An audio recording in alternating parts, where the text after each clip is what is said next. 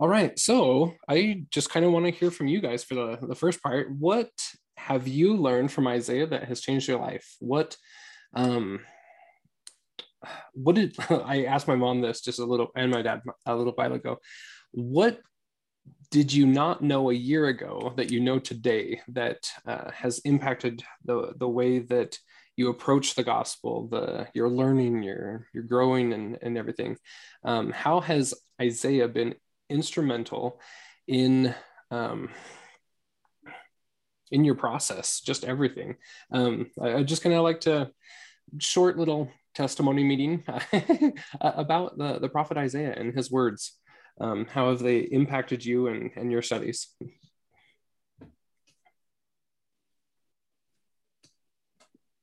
I'll go first. Yeah, thank you. Um,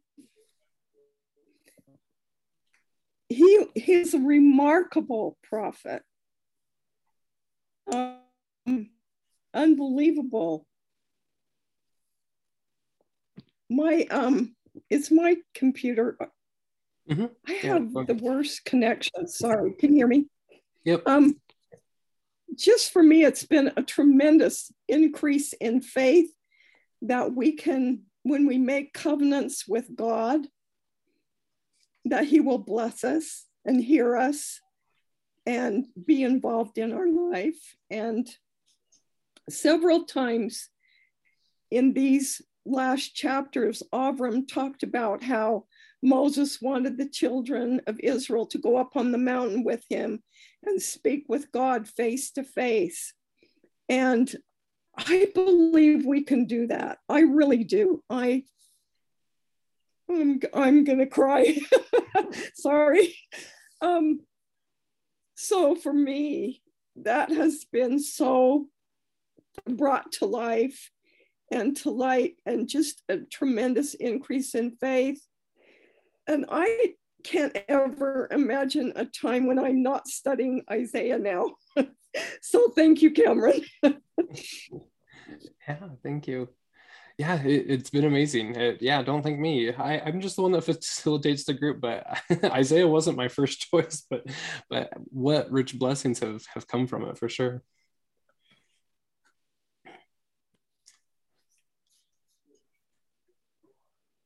Well, I wish I could remember things. I wish I was 20 years younger. I've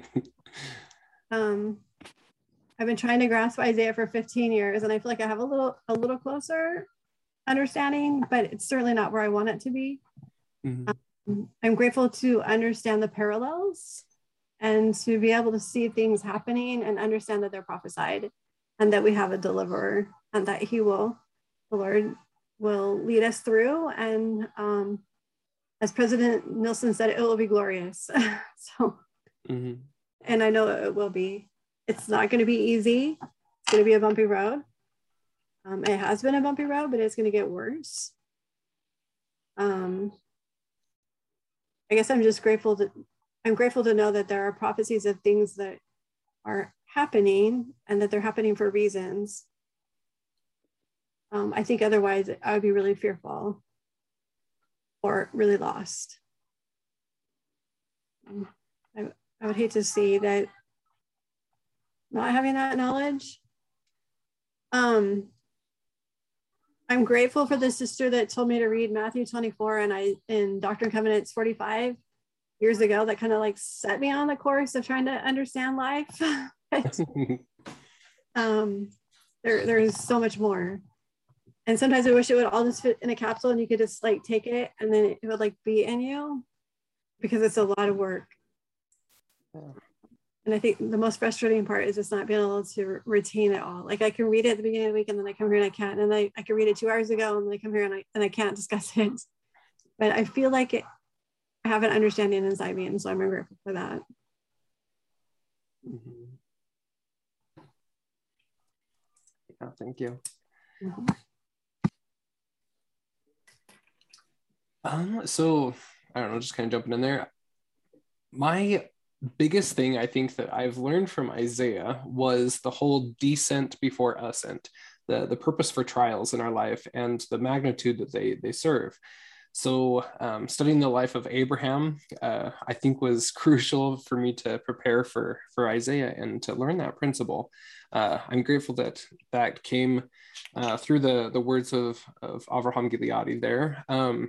But I mean, now studying out the actual words of Isaiah and the prophecies, I can see it so clearly, that descent before ascent in our lives and what that means. That's the Lord's pattern for helping us rise to our potentials. And I think that was the biggest aha moment for me was, oh, I just needed it charted out. I needed to see it to be able to understand it. You know, I know that trials are for our good, etc. We need to bear them well, but knowing that simple diagram, that simple principle has just changed everything for me. I can put everything into a proper perspective with that in the back of my mind at all times. Davidic covenant and the Davidic servant, etc., are amazing, but that pattern, how to minister more effectively to those around me, to be able to see where they're at and see what descents that they might be in at any given time, so that we can all just help one another along this path, has just completely changed everything for me. I think that that's my biggest takeaway from Isaiah. And now taking that and applying it throughout all scripture and studies and stuff has been so rewarding. Yeah, it's kind of like a weird testimony meeting. Like we're not like concluding and saying this in the name of Jesus Christ, amen, kind of thing to who goes next. But I really like that, what you said. And I do think about those things too. So yeah, thank you for that reminder. I like that. Yeah. All right. And anyone else that would like to share? Well, yeah. Am I on? Mm-hmm. Yeah, I got a whole page here, but I'm going to condense it down. But I too, your whole page, that's okay, we can wait. I too loved the learning about the ladder and the descent before ascent. It makes it so much easier to go through the trials because you know why you're going through them, and like, yeah, it's going to be good, you know. And anyway, I really like that part, and I loved when we talked about leaving Babylon behind, and I hadn't really realized how much I was still in Babylon, and I like it. It was so freeing to get rid of that stuff, like from the movies and all my collections that were excessive, to all of that. Just, and I've never missed it since. It's like it was very freeing to be able to do that. And I like that part. I love learning about the end time servant. And I loved learning about the Sinai covenant and the Davidic covenant, and why we had both of them. And I never had heard of either one of them before. And to understand that and the part that plays in our life, I really appreciate having that knowledge. And I liked learning about the iniquities. There's sins and iniquities. The iniquities are generational. They come from our ancestry. And to learn that the Lord wants those lines cleansed before he comes. And so we all have an obligation to take care of that in our lines and stuff. And at first I thought that was just like, oh, that almost scary to try to do that, but it's not. I've been asking and and receive answers how to do that, and doing Davidic covenants. And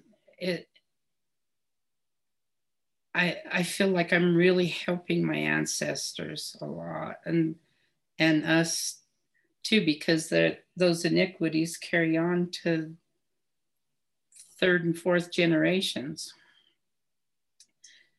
which is, in the cases where I've been working on, that's me and my children and grandchildren. And anyway, I love learning all this stuff. I had no idea about any of this before we started into Isaiah. And I feel like we were led to Isaiah at this point, and because it was time to learn these things. And I just appreciate the journey, and that I can see the hand of the Lord behind it too, and why we studied that when we did.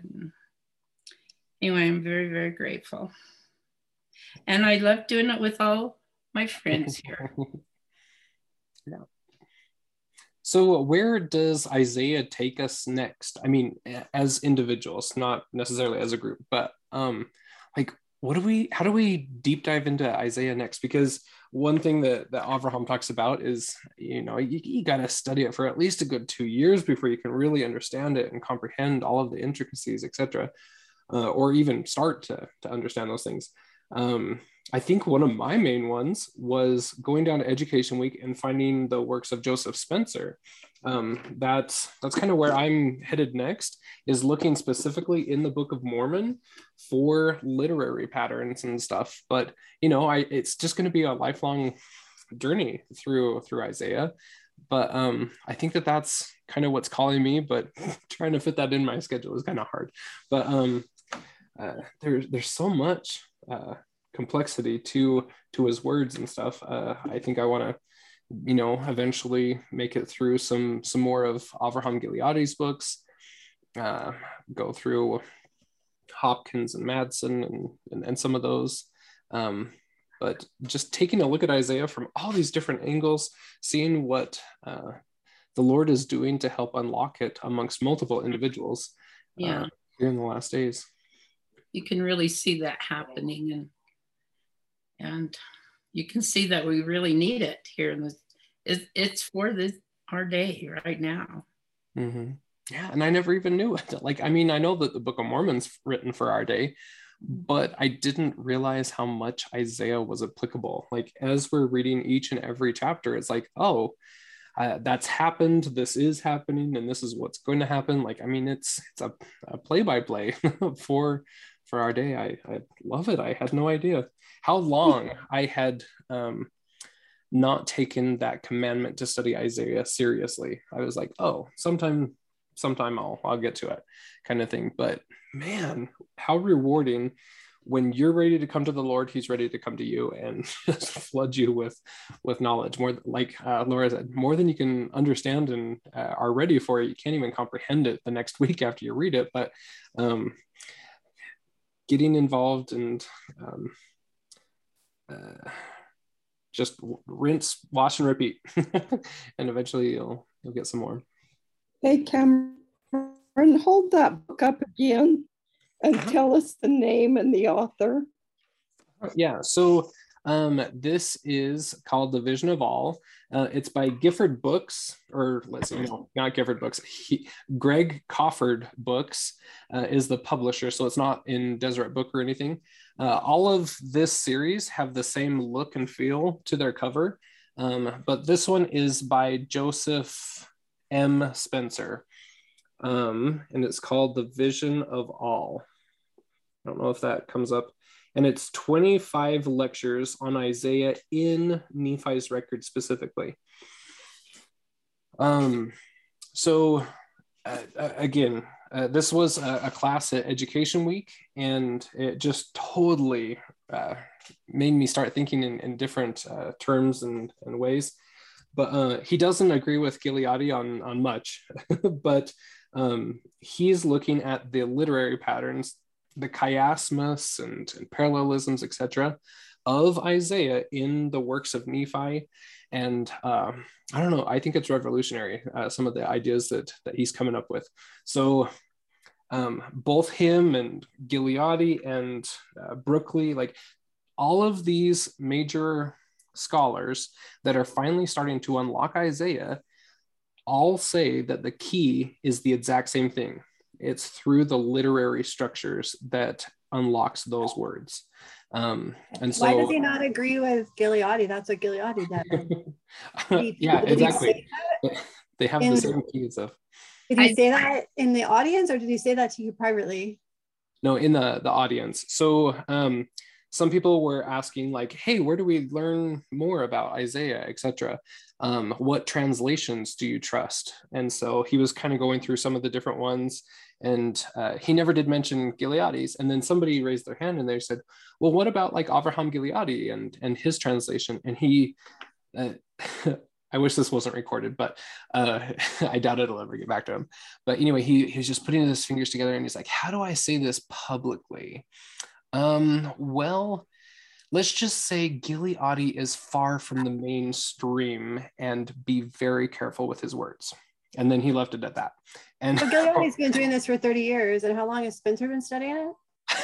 Exactly. Like if Spencer's probably only like 40 years old himself, but I don't know. It's very interesting how scholars approach other scholars. There's kind of like this jealousy and envy.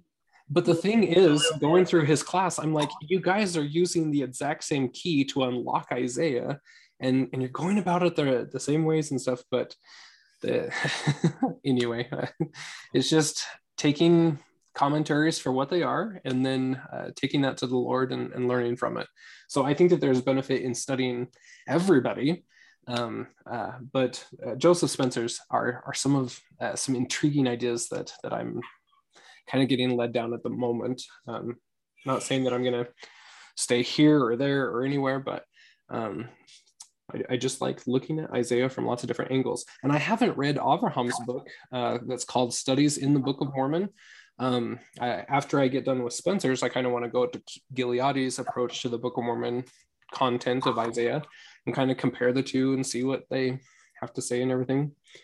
But yeah, when you're in one of like Spencer's classes, you'll kind of get rubbed a little bit the wrong way, but sometimes you just have to push past it for some of the scholarly advancements that he's talking about. Very interesting.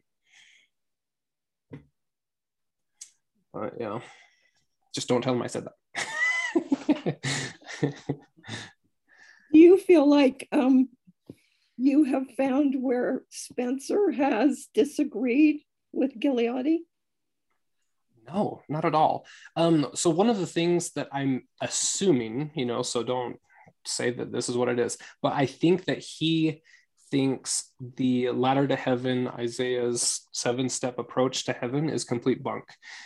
Kind of based on some of the different little comments that he had made, I think that that's what he's alluding to. But at the same time, I don't know that he's put in any effort to take a look at it with open eyes and try to see that.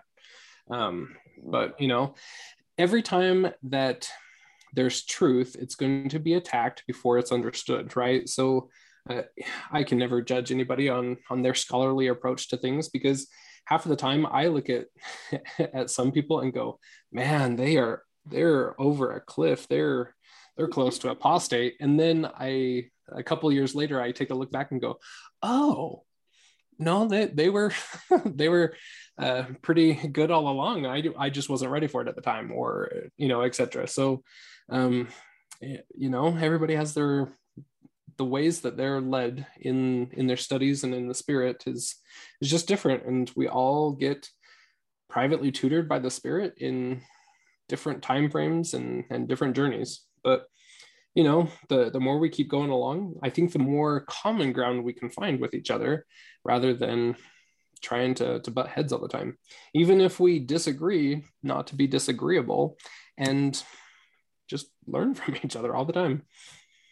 I think that's where a lot of this is at. I remember you had texted me, Jenna, a while back on some of these authors that have fallen away from the church, or not fallen away from the church, either had disciplinary action taken against them, or vice versa, you know, like, but some of the greatest teachings have come through them throughout the years on different aspects of the gospel. You know, like, I don't know. We just have to be aware at all times how to hear him and have a personal connection with heaven and take in truth. And sometimes that might get altered and modified over time. The Spirit might say, yes, I taught you that way then, but now I need to teach you the same principle from another perspective, and you need to learn it that way. And I don't know, that's the biggest paradigm shift for me. Not judging anyone based upon where they're at in their studies, because it's all a private tutorship, and it's very interesting, especially when you kind of get called out on it. Not trying to do the pity party thing, but like, you know, when family comes at you and says, hey, you're wild and you're off the deep end and stuff, and it's just like, all right, well, we're not studying the same things, but let's just try to find common ground and go from there. You know, we're going to have to do that in our families, in our congregations, in our communities, because these last days are a tumultuous time when there's so many things running rampant, and we just have to be on guard all the time. Like President Nelson said, only those who are able to hear him, it won't be, let's see, we won't be able to survive spiritually without the guiding, protecting influence of the Spirit. Being able to hear him constantly, that's the goal. That's what we're all striving to do. So I apply that to our learning in a general sense. Everybody's on a way different journey. Even life situations have, what do you call it? I don't know. Moms with young kids don't have as much time to study as women that, you know, children are out of the home. And when they don't have time to study, what they're studying is just what they can study, which may be just one verse, or, you know, one part of Come Follow Me a night, or, you know, whatever it is. They don't to dig deep into it. Yeah. Exactly. Circumstances are so wildly different. Oh. Satan has a way of keeping us really busy too. Even that's what we have to do. I think that's one of my biggest downfalls. I try to keep really busy all the time, and sometimes it's a little too busy, and I can't do some of the most important things. And I'm always having to choose good, better, best. It's a hard one for me. Yes. All right. Well, let's dive into Isaiah. Let's do chapter 63. I think 63 and 66 are kind of my goals to make sure to hit with everyone, but over there. Where am I at? Okay, is that Isaiah on the screen? Sometimes it gives me two green boxes and I don't know which one it is. I can see Isaiah 63. Okay. Comparative translation there.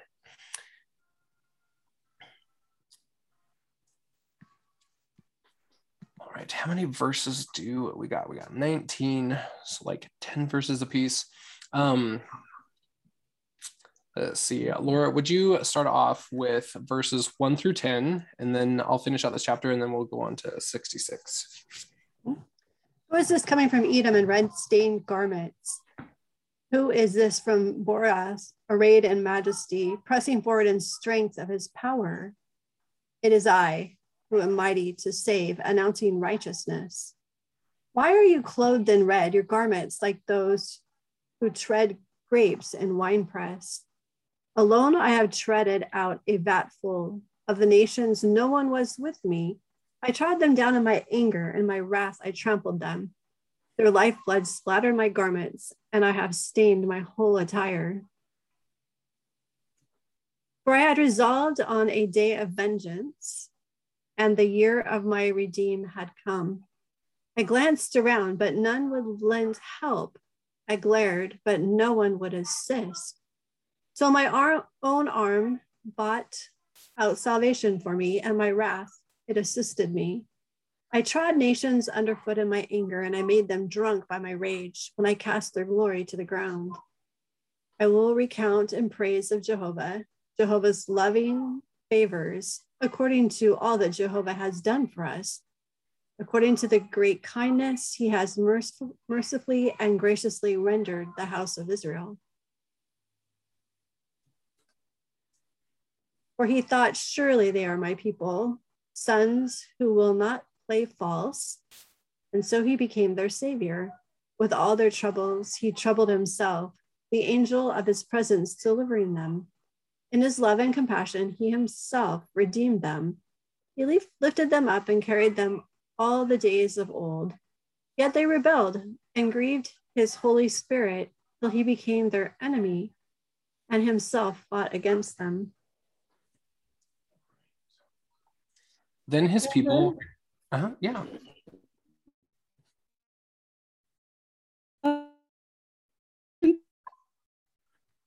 Sorry, it's kind of breaking up just right there. Can you hear me now? Yep. Yeah, you're good now. Okay. I thought it was interesting how Avron interpreted that I'm sorry, that the Savior would come in red garments. And he said it was because he had slaughtered the wicked and it was their blood. Did you remember reading that? Yeah, isn't that so interesting? Because I mean, that's just a new way of picturing it. I hadn't done that before. It's not that he's vengeful. It actually is because he's merciful, and it's better that they are destroyed than to be allowed to continue in their wickedness. Mm-hmm. Yeah. Anyway, sorry. Oh no, you're good. Yeah, I love it. So I haven't read the commentary on this chapter for a couple months, and it kind of had escaped me there. But yeah, I love all of the Edom imagery. Edom being Esau and the red imagery from there, and how that plays in to that. He's a merciful God, and he treads the winepress alone, kind of thing. I think that's some very interesting comparisons there. So that's interesting. When he comes back, he'll be wearing red robes. Mm-hmm. Just explaining why then, right? Mm-hmm. Yeah. Let's see. I'm just looking through those verses there again, because there was something else that popped out to me along that same line.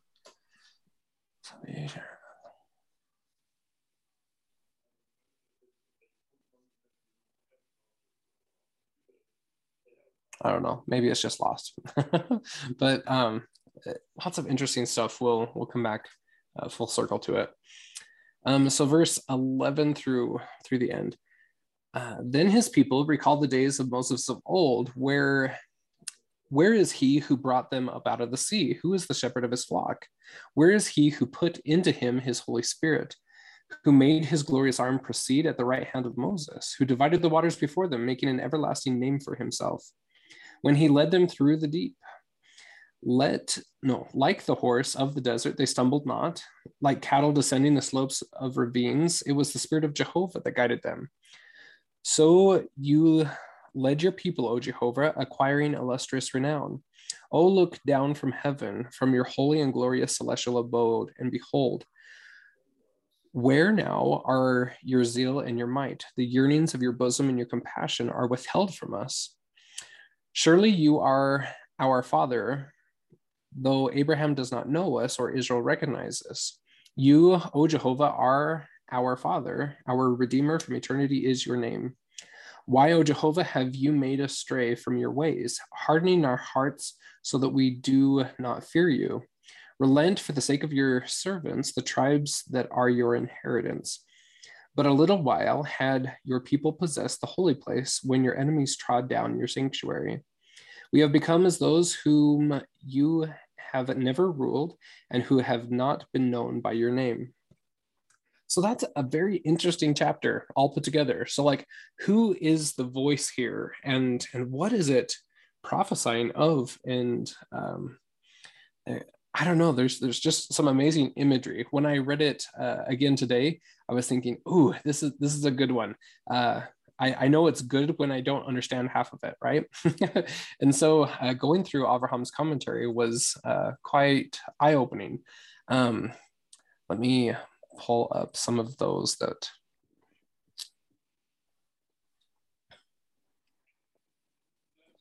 So yeah, just kind of reading through these two paragraphs. Mother, would you read those for us? These kind of go through that Edom and Bozrah and the red significance there.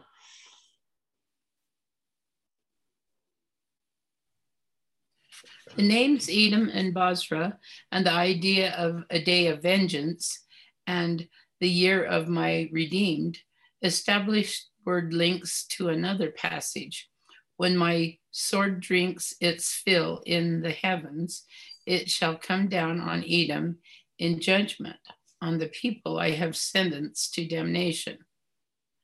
Jehovah has a sword that shall engorge with blood and glut itself with fat, the blood of lambs and he-goats, the kidney fat of rams. For Jehovah will hold a slaughter in Bozrah, an immense massacre in the land of Edom. For it is Jehovah's day of vengeance, the year of retribution on behalf of Zion. Jehovah's judgment on Edom, however, is a judgment on all nations or Gentiles. Let the earth give heed, and all who are upon it, the world and all who spring from it. Jehovah's rage is upon all nations, his fury upon all their hosts. He has doomed them, consigned them to the slaughter. The name Edom, which designates Esau, Jacob's brother, alludes to those who, like Esau, sell their birthright for a mess of pottage. These go to the slaughter, as Jehovah himself goes to the slaughter when he atones for humanity's transgressions and becomes its savior.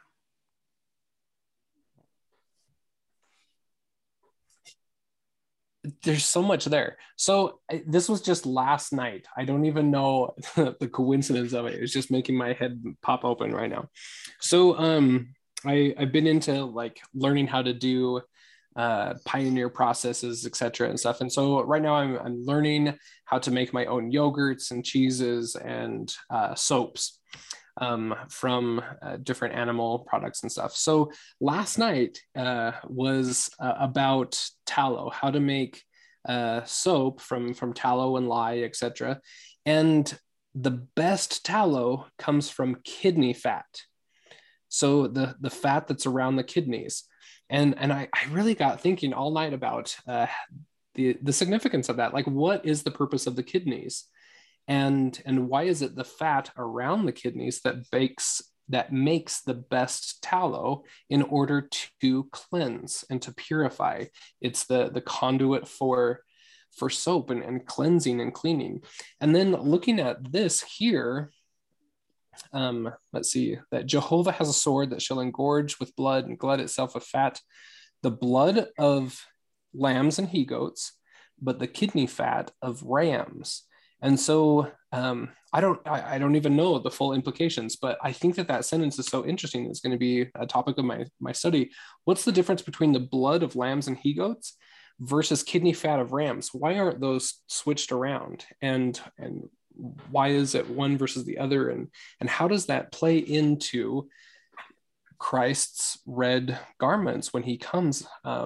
And the whole vengeance and stuff principle. I don't even know if I'm making sense, but it. So wait, click on Isaiah 34, 5-6, and those links. Right? What do those say? All right, so that part that he quoted there. So when my sword drinks its fill in the heavens, it shall come down on Edom in judgment, on the people I have sent it to damnation. Jehovah has a sword that shall engorge with blood and glut itself with fat, the blood of lambs and he-goats, the kidney fat of rams. For Jehovah will hold a slaughter in Basra, an immense massacre in the land of Edom. Yeah, that's very interesting. An interesting way to talk about the atonement. Yeah. And then some of the things that he does in the end. Yeah. There's another link on there. Click on the other one.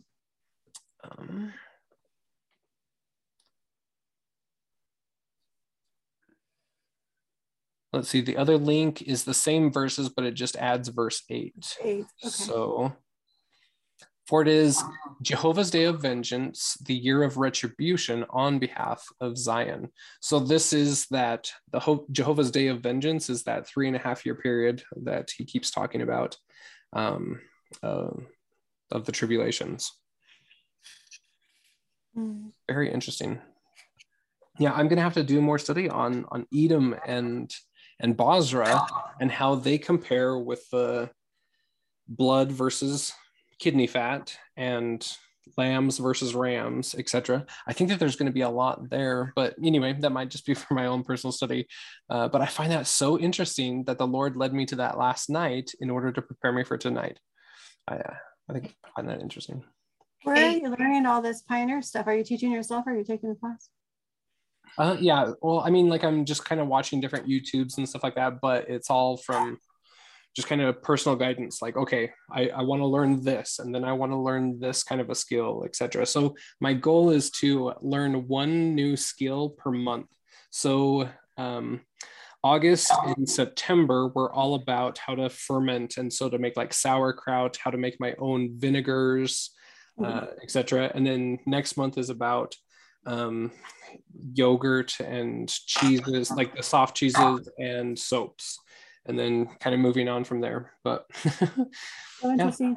Yeah. Here's an interesting story. When we lived in Lehigh, my Relief Society president and the bishop's, I guess soon to be bishop's wife, they both decided to take midwife classes. So this has been a long time, say 8 and 14 years, 15, 16, 17 years ago. And my impression was that when they told me that would be really needed. Not that it was just something fun to do. And I said to them, this will be really needed. And they kind of looked at me like, kind of strange. Anyway, you saw that the nurses in the hospital in New York, in the maternity ward, walked out, right? Yeah. So then yesterday, one of those sisters taught an emergency birthing class. And it got me thinking, wow, just another like your mom has lost it kind of kit that I created before the swine flu pandemic. When we were in the middle of a move, I already had my box ready with masks and N95 mask and everything that I would need already in a bucket. So I didn't have to worry about going and looking for it. And I could just move to our next house. It was very interesting. I guess I'm gonna have a bucket with birthing supplies. Yep. Yeah, somebody I was just talking to a couple of days ago, they know nothing about obstetrics or anything like that, but they were prompted very vividly during their morning study to buy a whole bunch of forceps. And I was like, well, that's a pretty pointed inspiration. Like, why do you need those? But anyway, that's what they not the other things, just forceps. Yeah, just forceps. So forceps aren't always needed. That's like in an emergency situation. Yeah, exactly. So I don't know where that person's life is going to take them in the next few years, but apparently they're going to be either sending them off somewhere or needing those to supply. I don't know. Hopefully they have all the other stuff with whoever they join up with. Interesting. Yeah. Let's see. In that oh, go ahead. I was just gonna say in that beginning of that reading, I was choking on a pill. That's why I turned my thing on. But I thought I heard Angel of the Presence. Or oh yes. Why is it talking about that? That's what I'm curious about. Yeah, let's go back to that.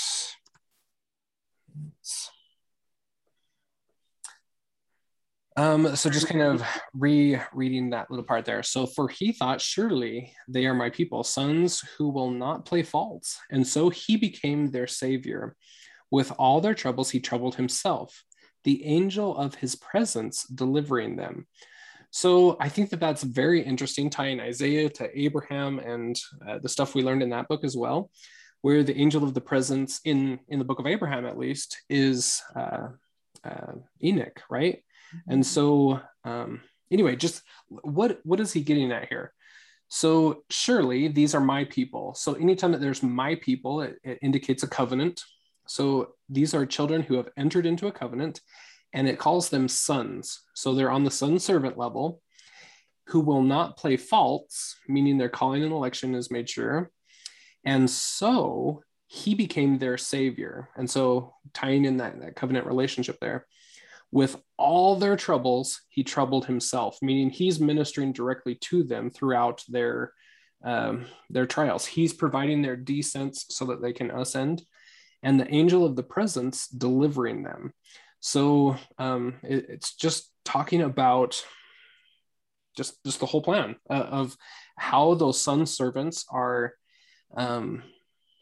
playing out the situation in the day of vengeance, which is that 3.5-year period.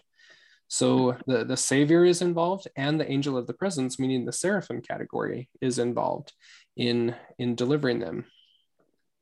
That redeems them, lifts them, carries them, etc. Is just kind of defining that whole category of people there. Seems like, I'm not an Isaiah scholar. Don't take my word for it. I feel like I always have to give that disclaimer now. Do you think that carries over to the seraphim that are the 144,000? Yeah. So this one is specifically talking about the son servant level, because it's delineating out the sons versus the angel of the presence, meaning the seraphim.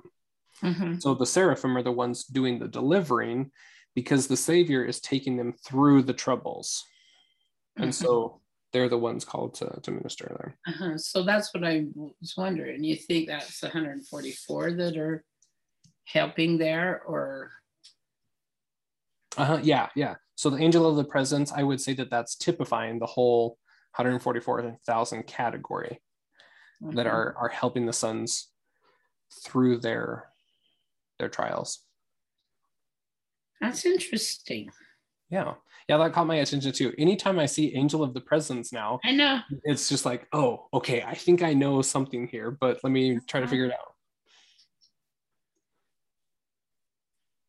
So you said that meant Enoch? Yeah, in the Abraham book that we went through, E. Douglas Clark, that's his opinion. Anytime that it's talking about angel of the presence, it means Enoch, who had ascended so high that he could represent Christ as if he was Christ. So kind of that divine investiture principle. And when it talks about an angel of his presence, means an angel that's constantly in his presence.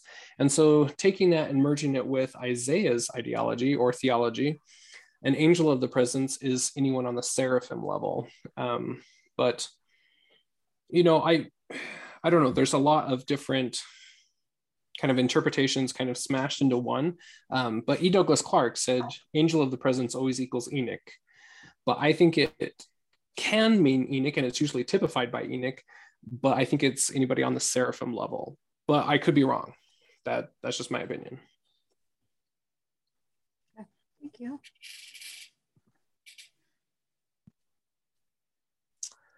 Let's see. What else was there? Anything else that stood out to you from that chapter? There's a lot in there. And it seems to kind of take a different poetry style. This one was a little bit harder to read. It wasn't like the kind of melodic flow that some of the other chapters have.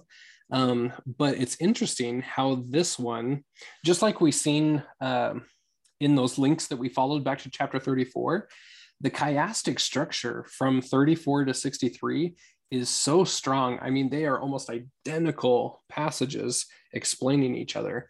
So in the Bifid structure, one is explaining one time frame and the other is explaining the last days. But how the Lord is playing out the same events. And so if we study the historical approach to it, we'll be able to understand how the Lord works in the last days. And I think that that's why Edom and Bozrah are being thrown out there for our study there. Yeah, it was saying like it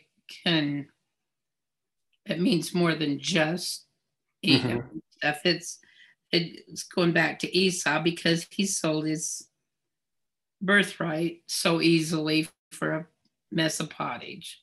And do we take things lightly like that? People that don't treasure the things of God. Yeah, for sure. Let's read 66 really quick before we end up for the night. This is our last class on Isaiah. Let's see. 24. So Janet, would you read verses 1 through 12? And then Mom, would you read 13 through the end?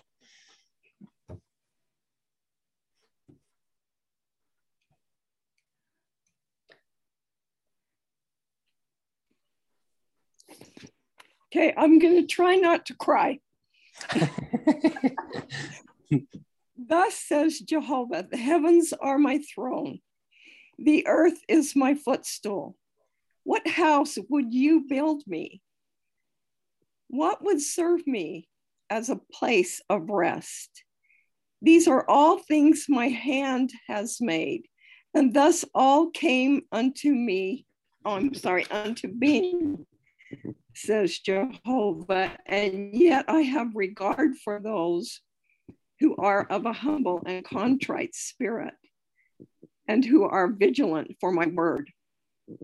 But whoever slaughters an ox is as one who kills a man, and whoever sacrifices a lamb as one who breaks a dog's neck. Whoever presents a grain offering is as one who offers swine's blood, and whoever burns incense as one who venerates idols. Just as they have preferred to go their own ways, their souls delighting in their abominations. So I will prescribe intrigues for them and bring upon them the thing they dread.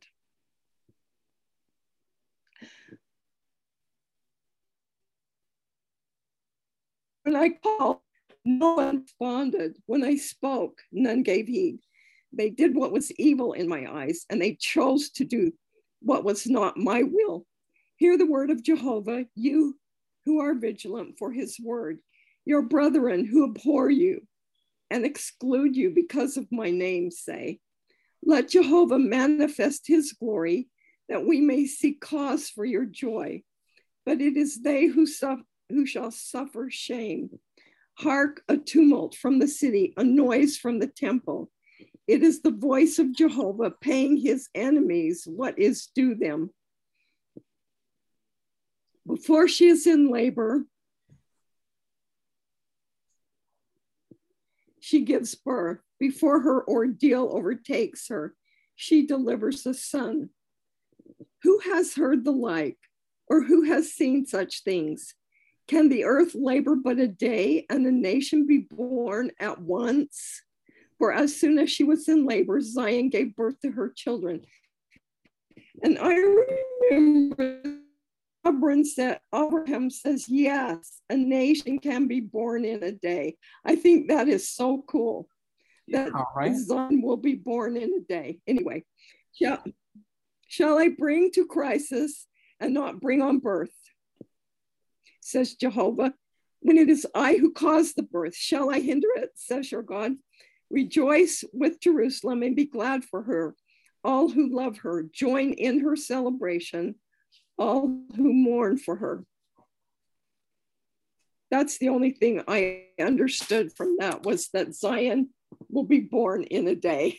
Mm-hmm. Yeah. That is. So expound on that. Yeah, for sure. When that's born in a day, I'm glad it just popped right out. Do you want me to continue here? Let's see. Yeah, so there's 24. So if you could read 2 more verses through 12. Okay, from now on, nurse contentedly at her consoling breast, draw at your pleasure from the abundance of her bosom. For thus says Jehovah, see, I will extend peace to her like a river, the bounty of the nations like a stream in flood. Then shall you nurse and be carried upon the hip and dandled upon the knees. So now we should all sing peace like a river. I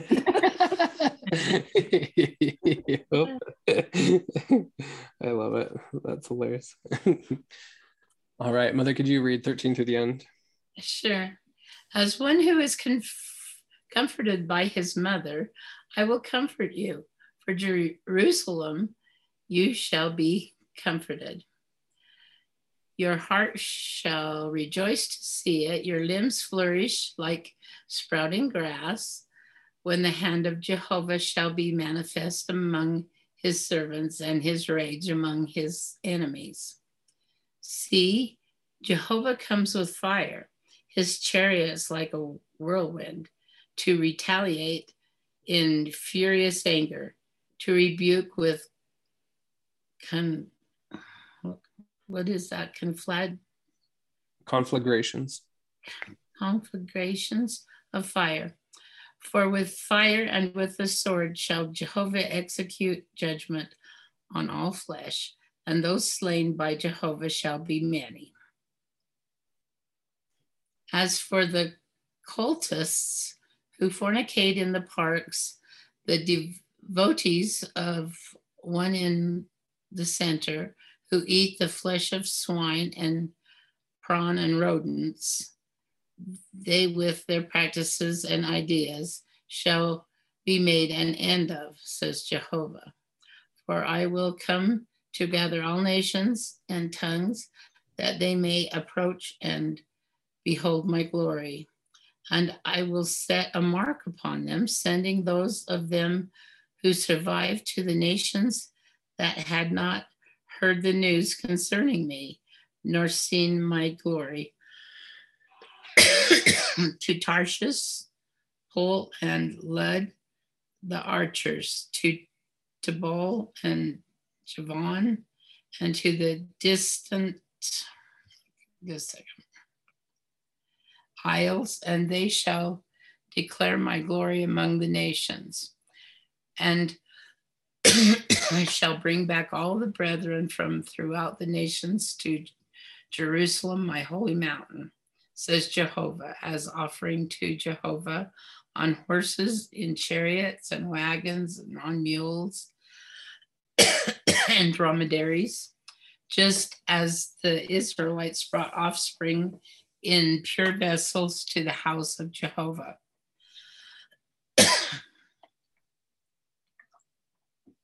Of them likewise I will accept men to be priests and Levites, says Jehovah. And as the new heavens and the new earth, which I make, shall endure before me, says Jehovah, so shall your offspring and your name endure. The new moon after new moon, Sabbath after Sabbath, all flesh shall come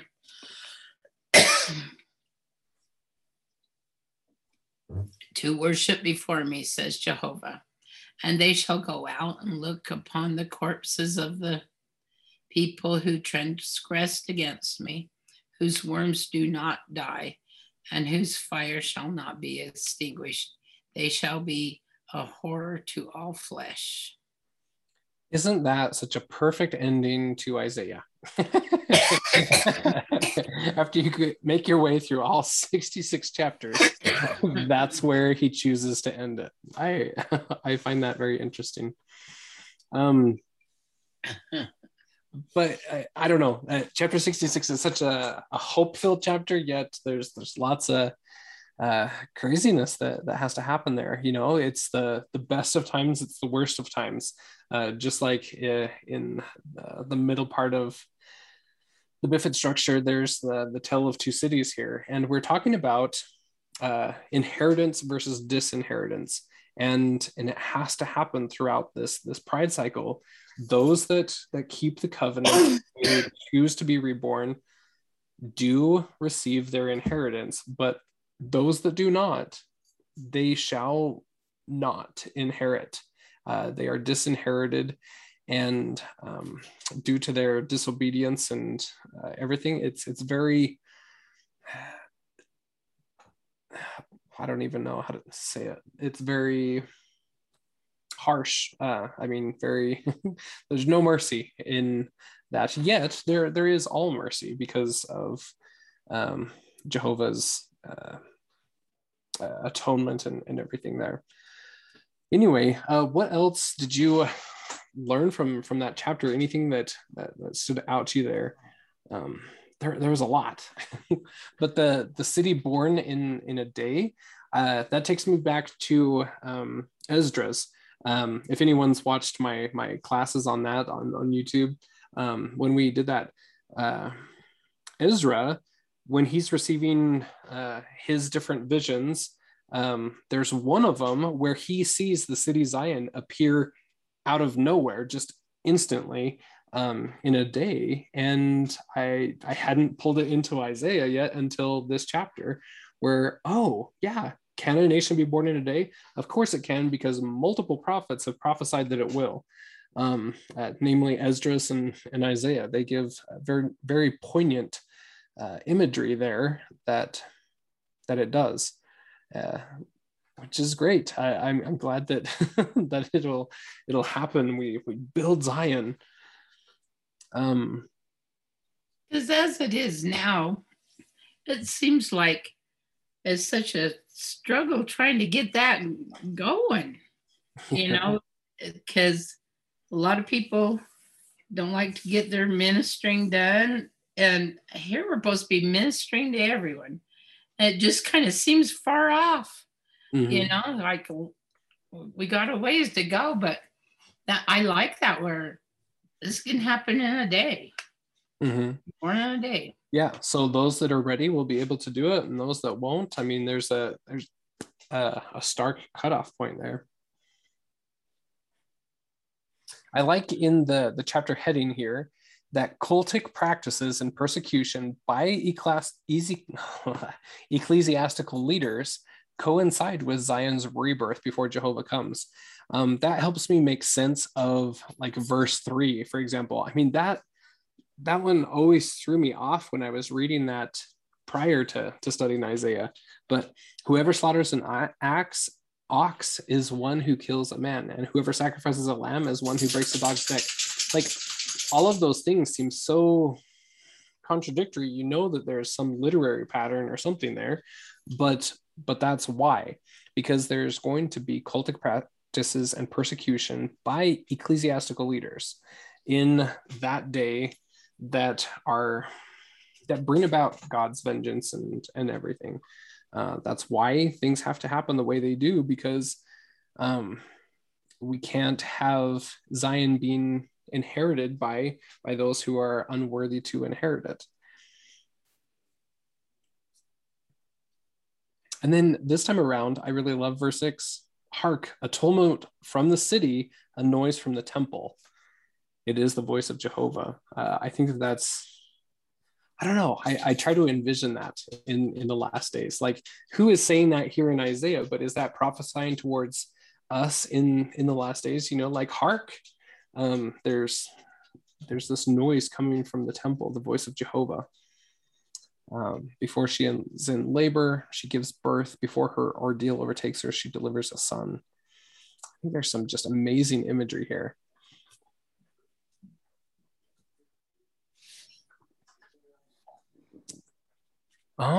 Anything else that stood out to you? Or any final thoughts and takeaways from our whole class? It's been quite a trip. Isaiah, you never mentioned Pride Cycle until tonight. Oh yeah, huh? Yeah, that's been coming to me the past couple of weeks or whatever. How the Book of Mormon Pride Cycle is so much what's being played out in the Bifid structure of Isaiah. It's kind of that Nephite thing that we typically diagram in seminary, you know, like it ends up in disinheritance and inheritance. But there's a lot of steps that lead to it. First, it's ruin and rebirth, punishment and deliverance, and we just work through the Bifid cycle, and it starts splitting people up. So whether you want to ruin and rebirth, there's still time to course correct if you want rebirth, but every single step that we take pulls us farther and farther apart, and eventually it culminates in inheritance or disinheritance. That's the whole point of the Abrahamic covenant. You know, that's the end goal, is for us to inherit God's presence, and that happens by building the city Zion. But that pride cycle, just everything changes my paradigm. Well, here's some talk in the hall today at church. Yeah. One of the sisters has an 8th grader, and I guess in January they start seminary now. Oh, really? Mm-hmm.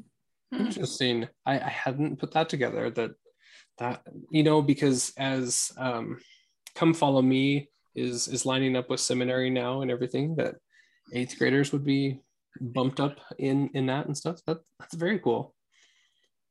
I love it. It's never too early to start seminary. No, I haven't heard anything. I don't have an 8th grader. Uh-huh. My daughter's a sophomore. Our daughter is a sophomore. Mm-hmm. She did start seminary in 8th grade. We started early because her birthday's in February, and I just don't want to have to push an 18-year-old out the door to seminary. I refuse. Yep, exactly. That'd be hard. Yeah, very interesting. It's going to be exciting for conference here in 2 weeks. I can't believe it's already upon us again. So we're not meeting next week? And then correct. So yeah, we'll have 2 weeks off and then come back for general conference chat. And I'll send out a remind in plenty of time so we can remember. I have time to look at your videos. I didn't realize that you had those.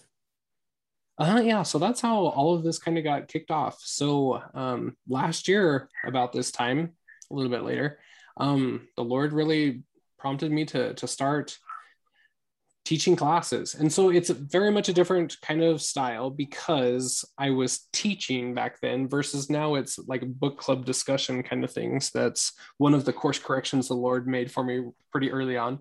But we started off with those 3 classes: symbolism, truth on Eden, and chiasmus.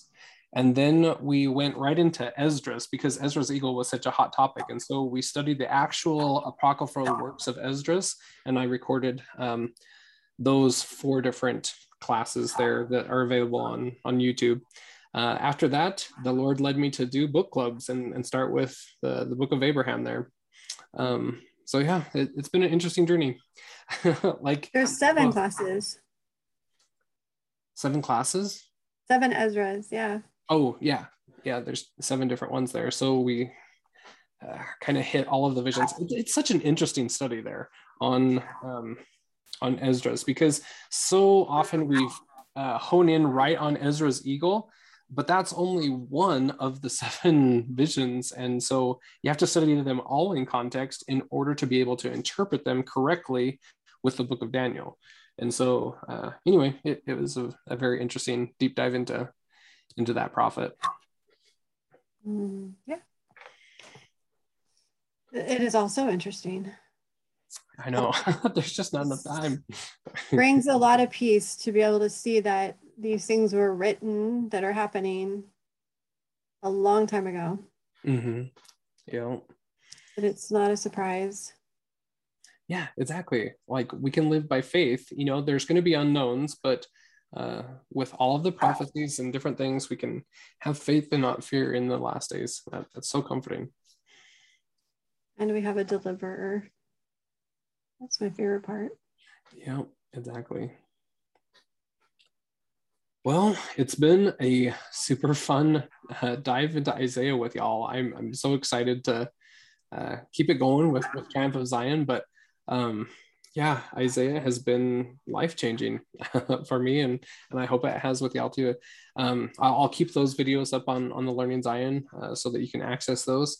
I find that they're just a great reference point to kind of go back and revisit some of the principles. Lately, I've been going back through some of our discussions on Isaiah Decoded and reviewing some of those interesting chapters that like I said, it's a book club because I'm not teaching anymore. I'm out of my comfort zone. But looking through some of those principles that I did not understand at the time, and now having more perspective to add to them, it would be super fun, in a couple of years, if technology and the book clubs are still around, to really dive back in with our whole group back into like Isaiah Decoded, and kind of see some of our journeys and what we can add to our previous learning there. I think it'd be fun. Yeah. Have you sent out a reading schedule for Triumphant Zion? I did, but I can text it to you. I'll send that out. That'd be awesome. But yeah, so we're gone for the next 2 weeks, and then we'll come back for a general conference chat. And then from there, it's basically one chapter a week, except for we're going to be combining chapters 1 and 2 because they're kind of shorter. Okay, so that's, you don't have to send it back out then if that's what it is. I'll do the first 2 chapters on the third week. Yeah, the first 2 chapters. Let me just pull it up on the screen really quick so you can just kind of take a look at it. Triumph on Zion.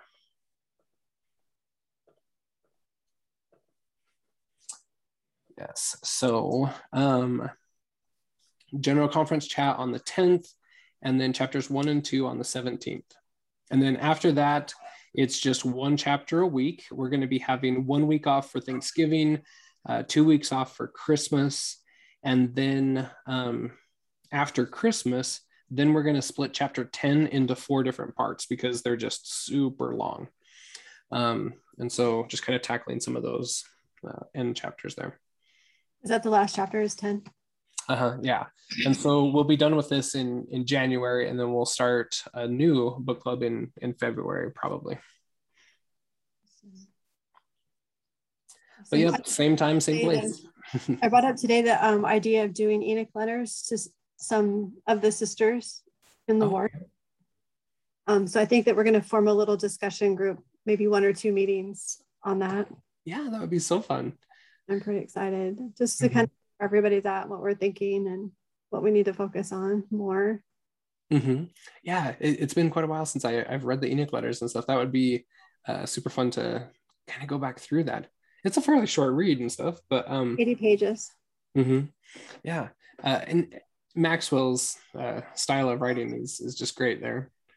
Did he write any other fiction books, or is that the only one? Oh, that's a good question. I'm not sure. It's the only one that I know of. Hardcore spiritual scholar, right? Yeah. But yeah, if anyone understood the last days and everything, I find that McConkie and Maxwell butt heads, but yet they have a great expanded vision when you study them both together. Kind of like Joseph Spencer and Avraham Gileadi. they're kind of the 2 bookends that lead there. But those 2, they went through hell and back to give us some amazing insights and revelations to navigate the end times. When we meet with Abraham again, ask him how he feels about Spencer. I know, I really should. He'll probably have to, because I don't have anything to say about Spencer yet until I read his books. Yeah, for sure. That's interesting. I wonder what he would have to say about him. Yeah, for sure. I appreciate all their work and your work too, and I don't know where you find time to do all this. I'm grateful. Oh yeah, that I don't know either. There's just certain things that pop up and go into them, but I don't know. I wish I could just spend all day in studying. I wish I could just go back and be a missionary, but like a higher level missionary where I could study not just the Book of Mormon and be able to study anything, go out and proselyte all day and just be what. But your proselyte is deep and you wouldn't be able to reach anybody. Yeah, that's probably true. Maybe that's why young missionaries go out, because they haven't taken the deep dive yet. Maybe that's what it's in about young. Yeah, basically I just wish I didn't have to like work and do all the mundane stuff. I just want to be like fully in the Lord's service already. I just want to be there. Yeah, for sure. Well, it sounds like you're doing it. You plug in and listen to all your stuff while you're working. Mm-hmm. Yeah. But it's really great when I do get to put my headphones in and just kind of focus in. All right, well, it's been super fun. We will catch everyone in a couple of weeks for some general conference. It's going to be an awesome conference. I'm not a rumor monger, but I think that there's a couple different announcements that might be coming that will be fun. We'll see. And the homework was to build faith to move our mountains, right? Mm-hmm. Yep. Was there other? Did I miss something else? That's a good question. I remember that one for sure. What other challenges were issued? I can't remember. If I remember any, I will let you know. But yeah, that's the only one that's coming to my mind. Faith in the Mountains are. Yeah. And I seen on the Gospel Library app that the artwork came out for the October conference. It's like a shepherd in a field and some mountains in the distance, kind of a thing. And so I thought that was kind of fitting to that challenge there. Oh, and Jana had something to say. What did you have to say, Jana? I can't see that thing. It's so small. How do you see that? When you click on it, it just goes. Oh, I don't know. I must just have really good eyes. Are you talking about this little thing right here? Yeah. Oh, on my screen, those icons are in a different layout. They're bigger. Oh. I want to hear what Janet has to say. She raised her hand. Speak, Janet. Yeah, go for it. Interrupt us because we're just jabberjaws.